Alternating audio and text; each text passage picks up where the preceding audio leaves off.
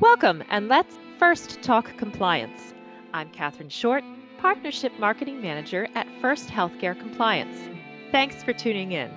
You can follow First Healthcare Compliance on Twitter at FirstHCC or on Facebook and Instagram at First Healthcare Compliance or hashtag FirstTalkCompliance. On today's episode, we are speaking with Sarah Reiter, Vice President, Strategic Partnerships, Health e-filings, about the topic of maximizing Medicare reimbursements by optimizing your MIPS score. The MIPS compliance landscape is very challenging and confusing. Understanding the requirements to earn points will significantly impact your Medicare reimbursements. Today, we will learn how to best approach MIPS compliance, discuss how MACRA is driving the transformation in healthcare, and why compliance is critical, how the financial implications of MIPS are significant, why MIPS is complicated, discuss health e-filings advantages versus a registry and versus EHR. So hello, Sarah. Thank you so much for joining me today on First Talk Compliance. Hi, Katherine. Thank you so much for having me. Well, thank you again for being here. I really appreciate it. It's such a complicated subject that we're going to be discussing, and I hope you can help us navigate these waters. I appreciate it. Of course. Today, we're talking about Medicare reimbursement, MIPS scores, and optimizing this. It's a complicated subject for many, but before we do that, can you give me a little bit of background on where you're coming from about health e-filings, your background, things such as that? Yes, absolutely. As background, Health e-filings is a technology company, and our core business, our core expertise is in regulatory compliance.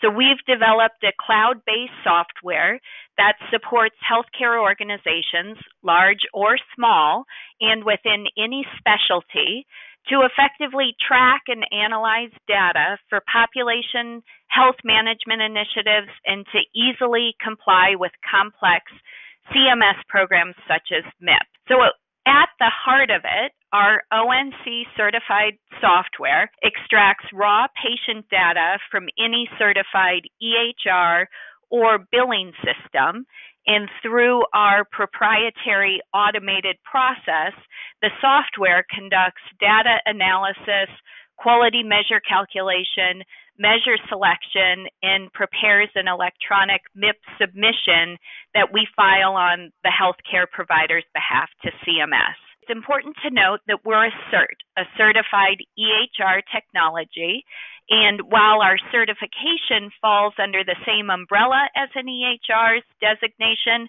we're not an EHR, nor do we intend to be an EHR, and there are fundamental differences between us.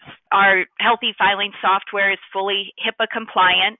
Our success rate is 100%, with all submissions being accepted as valid submissions by CMS. You can see our core business, our core expertise is compliance, and specifically regulatory compliance related to CMS programs such as MIPS. That's our lane, that's where we focus, and that's where we excel. Talking about MACRA and MIPS, can you tell me more about what it is doing to drive the transformation in healthcare? Right. Okay, good question. MACRA is the bipartisan law passed in 2015 designed to consolidate existing programs to facilitate a shift from a fee-for-service or a volume-based model to a value-based care model. The goal of the law is simplification and reducing the administrative burden on clinicians. And ultimately, this shift will reward practices for giving better care. So MACRA provides a significant shift in the compensation model for reimbursements. It's a budget-neutral program, so for every dollar paid in penalty, there must be a corresponding payout in positive payment adjustments. And what's clear is the goal of MACRA to refocus providers from merely using technology towards providers leveraging technology to improve outcomes. So CMS is pushing all practices toward using technology for this program because CMS sees the value that technology brings in terms of driving efficiencies and as a better way to gather and track valid data. This becomes relevant because CMS is looking for the program to help them, A, track and assess the performance of our healthcare system as a whole, and B, set things like benchmarks that they will then use to determine how a clinician is doing against their peers. To help them, the validity of the data becomes much more critical, and the data submitted by technology has been determined to be more valid and therefore is more valuable to CMS, which is why CMS is awarding bonuses for submitting data through technology like a search. MIPS is the points-based program to help CMS implement MACRA and to achieve their goal of tying payments to quality and value. So it's a point-based program where the more points you earn, the greater your reimbursements and the avoidance of penalties. So the bottom line is points equal reimbursements. So compliance in the MIPS program is critical. Can you tell us a little bit more about this? Sure. To put it into perspective how significant the MIPS program is, it was predicted that 800,000 Part B clinicians were subject to MIPS for the 2019 reporting period. So a significant segment of the market is eligible or required to submit for MIPS or they receive the automatic penalty. And for 2020, the same eligibility criteria is in place. So again, the majority of clinicians who bill Medicare Part B will be required to comply with the program. But it's becoming more and more challenging to comply in a way to stay out of penalty territory because the minimum point threshold to avoid penalties continues to go up. For the 2020 reporting period, a practice must earn 45 points to avoid penalty, and that threshold will increase again to 60 points in 2021. So in fact, CMS appears to be structuring the program such that about half of clinicians will be assessed penalties by the 2022 performance year.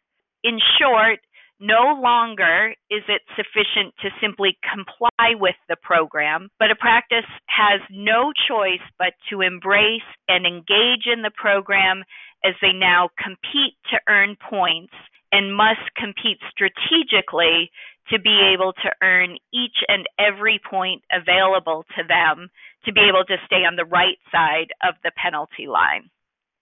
And what about the financial significance of the program? How significant are the financial implications of MIPS? Right. It's becoming more and more challenging to stay out of penalty territory as the minimum points threshold to avoid penalties continues to grow. But also the penalty assigned, or the negative payment adjustment, which is placed on each and every Medicare Part B claim submitted within a year, is growing. For the 2020 reporting period, it's 9% negative payment adjustment. And this increased from 7% penalty in 2019. So again, the points required to avoid penalty increases, while at the same time the penalty increases in 2020. And so this trend has significant financial implications on a practice's revenue.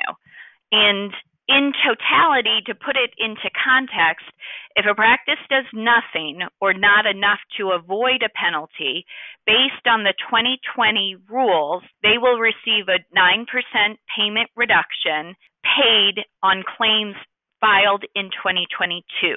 And as a point of grounding with that, with a 9% penalty and assuming the minimum eligibility level, the penalty will impact the practice with a reduction in reimbursements to the tune of over $8,100 per provider if a practice doesn't comply or enough points aren't earned to avoid the penalty. Gosh, that's quite a bit. If you're just tuning in, you're listening to First Talk Compliance, and my guest today is Sarah Reiter, Vice President, Strategic Partnerships, Health e-Filings, about the topic of maximizing Medicare reimbursements by optimizing your MIPS score. Given the fact that compliance is critical and the financial implications are significant, what are the elements of the MIPS program? At least, can you provide a high-level overview at this time? Sure.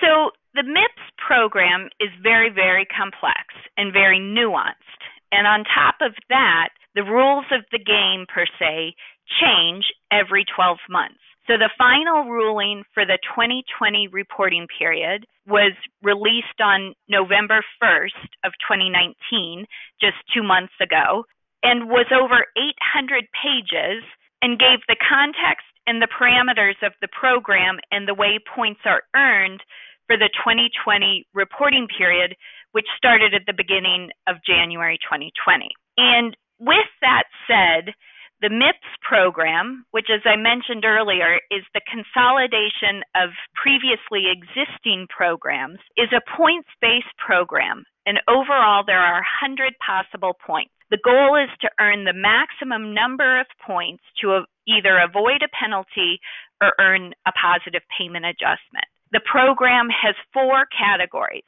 quality, promoting interoperability, improvement activities, and cost.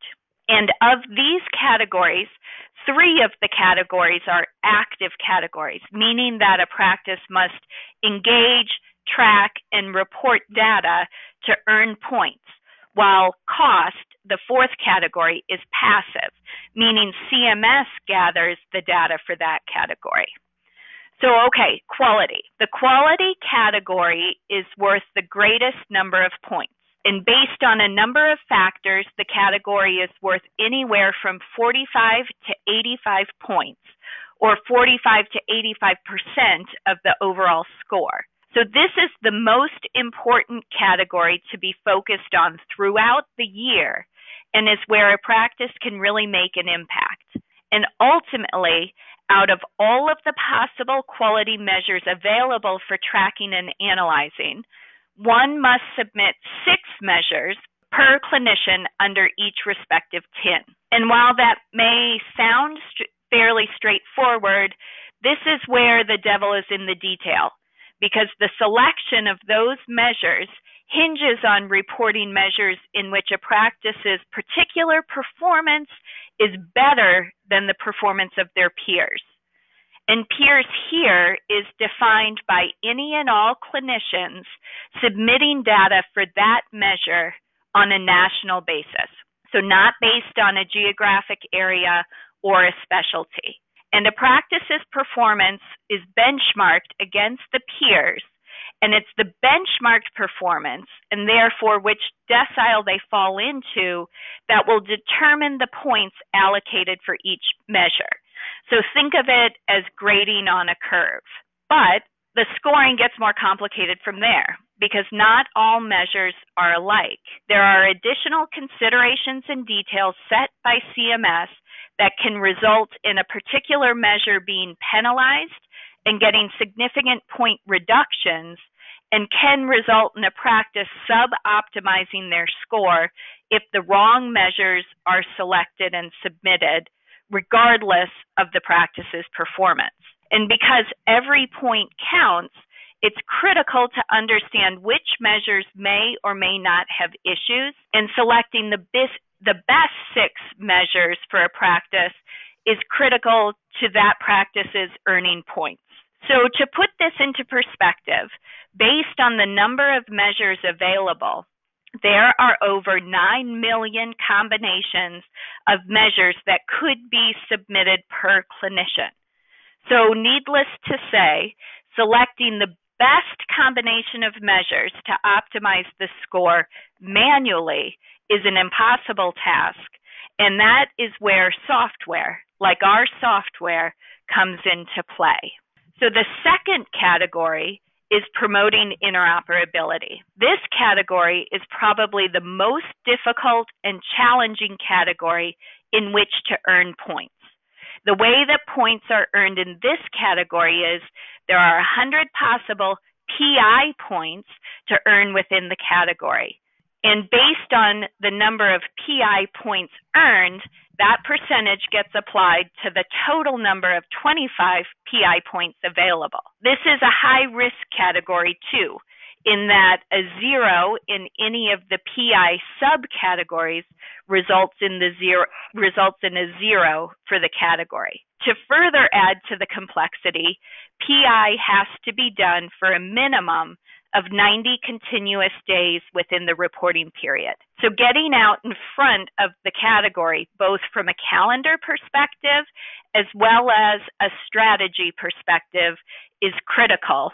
And using a service that can help advise, prepare, and set an approach so you don't lose the points here and can take advantage of the opportunity is really important. So the next category is improvement activities worth 15 points. So this is another category that requires activity to be performed for a minimum of 90 continuous days. So a practice cannot avoid or wait on this requirement. And with that said, the challenge here is that there are 117 possible activities that someone will have to review and evaluate to determine what may best apply to the nature of a practice and what they think they can do, and then they do it. And the final category is the cost category, which is worth 15 points. And because it's a passive category, I'll leave the details out of this conversation. But my objective really today is to provide a high-level perspective that helps you understand and recognize the need for active engagement as it relates to optimizing the score and earning the points through the MIPS program. So again, each and every point earned directly impacts the overall score and is tied directly to the Medicare reimbursements for an entire year. So then what does a practice have to do to comply with that, and how does a practice report the necessary data? For a practice that has decided that they're going to comply, which we highly recommend that you do to avoid the automatic 9% reduction in reimbursements, It's critical to understand the difference in what needs to be reported and the reporting methodology to be able to make a decision on what path to take. First, I want to get back to what needs to be reported and note that all measures are not the same. There are a lot of different measures, and the ones that are most relevant, applicable, and most effective are ECQMs, or electronic clinical quality measures. So there are significant advantages of submitting ECQMs, as ECQMs result in more points than registry deciles. Additionally, the vast majority of ECQMs have benchmarks. And not only are the points earned is directly correlated to a practice's performance on that sliding benchmark scale, not in the absolute percentage of a practice's performance, but this helps ensure that a practice submits measures that can optimize their score. And it's also important to note that not all reporting methodologies are the same. Many providers erroneously still think that the old legacy system of reporting for past CMS programs, called a registry, is the only reporting option available to them, or that they're required to use a registry. But the misperception and general lack of awareness is detrimental to the financial interests of any practice. And it's fundamentally not true. So CMS does not and cannot mandate how a practice will report to fulfill their reporting obligation. Or a practice may believe that their reporting is taken care of by their EHR, but this too is not necessarily true, and there are significant disadvantages to using an EHR for MIPS reporting. In fact, the 2019 reporting period was a real tipping point where, for the first time, traditional legacy reporting systems like Registry or EHR might have been unable to fulfill enough of the reporting criteria to avoid the minimum score penalty. So, Sarah, what is the best methodology for a practice to use to report for MIPS? To give the answer to this question, I want to restate that the goal of the MIPS program is to assist CMS with their push for more valid data submitted through technology and to refocus providers from merely using technology towards providers leveraging technology to improve outcomes. So CMS is incentivizing practices with bonuses to those practices who file using an end-to-end electronic solution known as a CERT, because they've determined that the data is more valid and therefore more valuable to them. A CERT, like Health eFilings, is the superior reporting methodology and will help a practice in that the practice will save significant time, have access to better benchmarking, earn more points, and ultimately receive higher reimbursements. So reporting through a CERT dramatically improves the efficiency and the effectiveness of the MIPS reporting process, especially when done using ONC certified software. And also, a CERT utilizes ECQMs, which are a better way to optimize the points that can be earned. And when the process utilizes ONC certified software and is therefore an end-to-end electronic solution, CMS awards significant bonus points towards the provider's MIPS score. But the registry approach, by contrast, leaves the burden of the work, the measure selection, and the calculation in your hands. So the bottom line is that a registry is the least effective and least efficient way to earn points. And additionally, an EHR is primarily a repository for patient data. But since the key to MIPS is being able to track how you're doing throughout the year and ultimately to use that data for compliance and reporting, while your EHR is the centralized repository of the data, it doesn't do anything with the data to prepare it or to help the practice to optimize the MIPS score.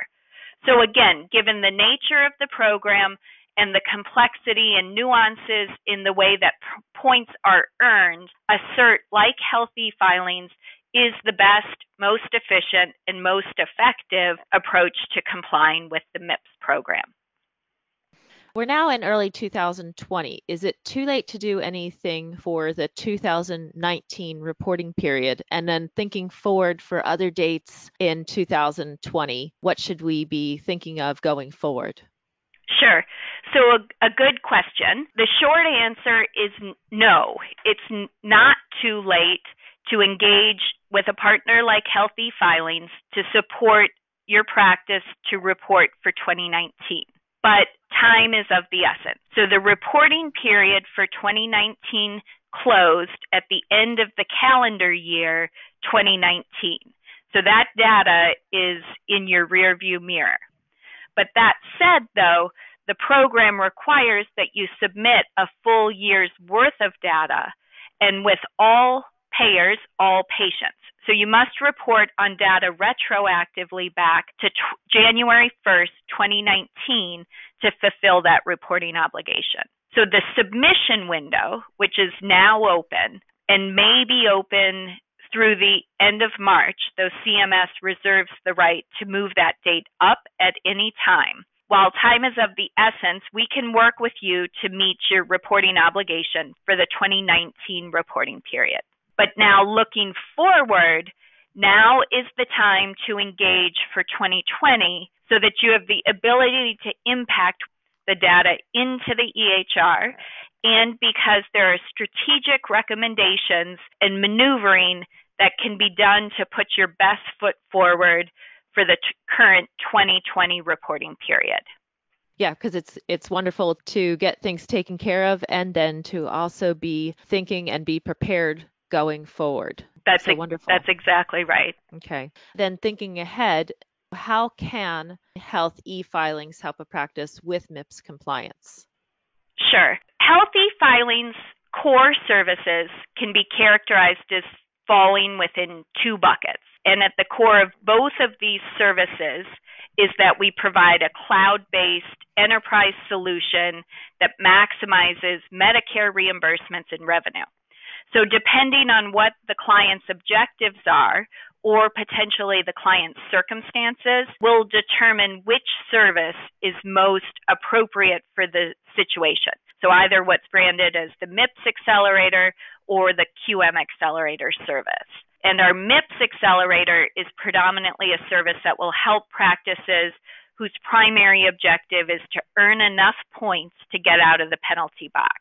And this service, which is a turnkey end-to-end solution, and at the end of the reporting period, it extracts a full year's worth of data from any EHR or billing system. And then within our data warehouse, we perform the data analysis, measure calculation, benchmarking, measure selection, and then we'll electronically package a file that we submit directly to CMS on behalf of the client. So it's a fully turnkey, one-and-done approach to compliance, ensuring it's done both accurately and completely with the annual submission. For those clients who want to be more engaged and want to go after the opportunity to earn positive payment adjustments, including potentially getting into the bonus pool, we have an additional service that builds on the MIPS Accelerator service called QM Accelerator, and that's the service best suited for those clients. And in this service, we have a customizable web-based dashboard that we update throughout the year and present back to the client so that the client can get insight and visibility into the performance and quality and promoting interoperability categories. And it helps them drive their quality initiatives as well as positions them well for their performance. So the dashboard was developed in a way also where use of the dashboard fulfills all points and activities in improvement activities. So it is very intuitive, very robust, and providers can get actionable data to be able to drill down from the overall performance to a provider to a patient level. Well, thanks for being with us today. You gave us so much very, very interesting information, very informative, and I really appreciate you being here. My pleasure. We're happy to partner with you guys to share this critical information. Thank you. And thanks to our audience for tuning in to First Talk Compliance. You can learn more about the show on the programs page on healthcarenowradio.com and lend your voice to the conversation on Twitter at FirstHCC or hashtag FirstTalkCompliance. You can also email me at CatherineShort@FirstHCC.com. I'm Catherine Short of First Healthcare Compliance. Remember, compliance is the key to achieving peace of mind.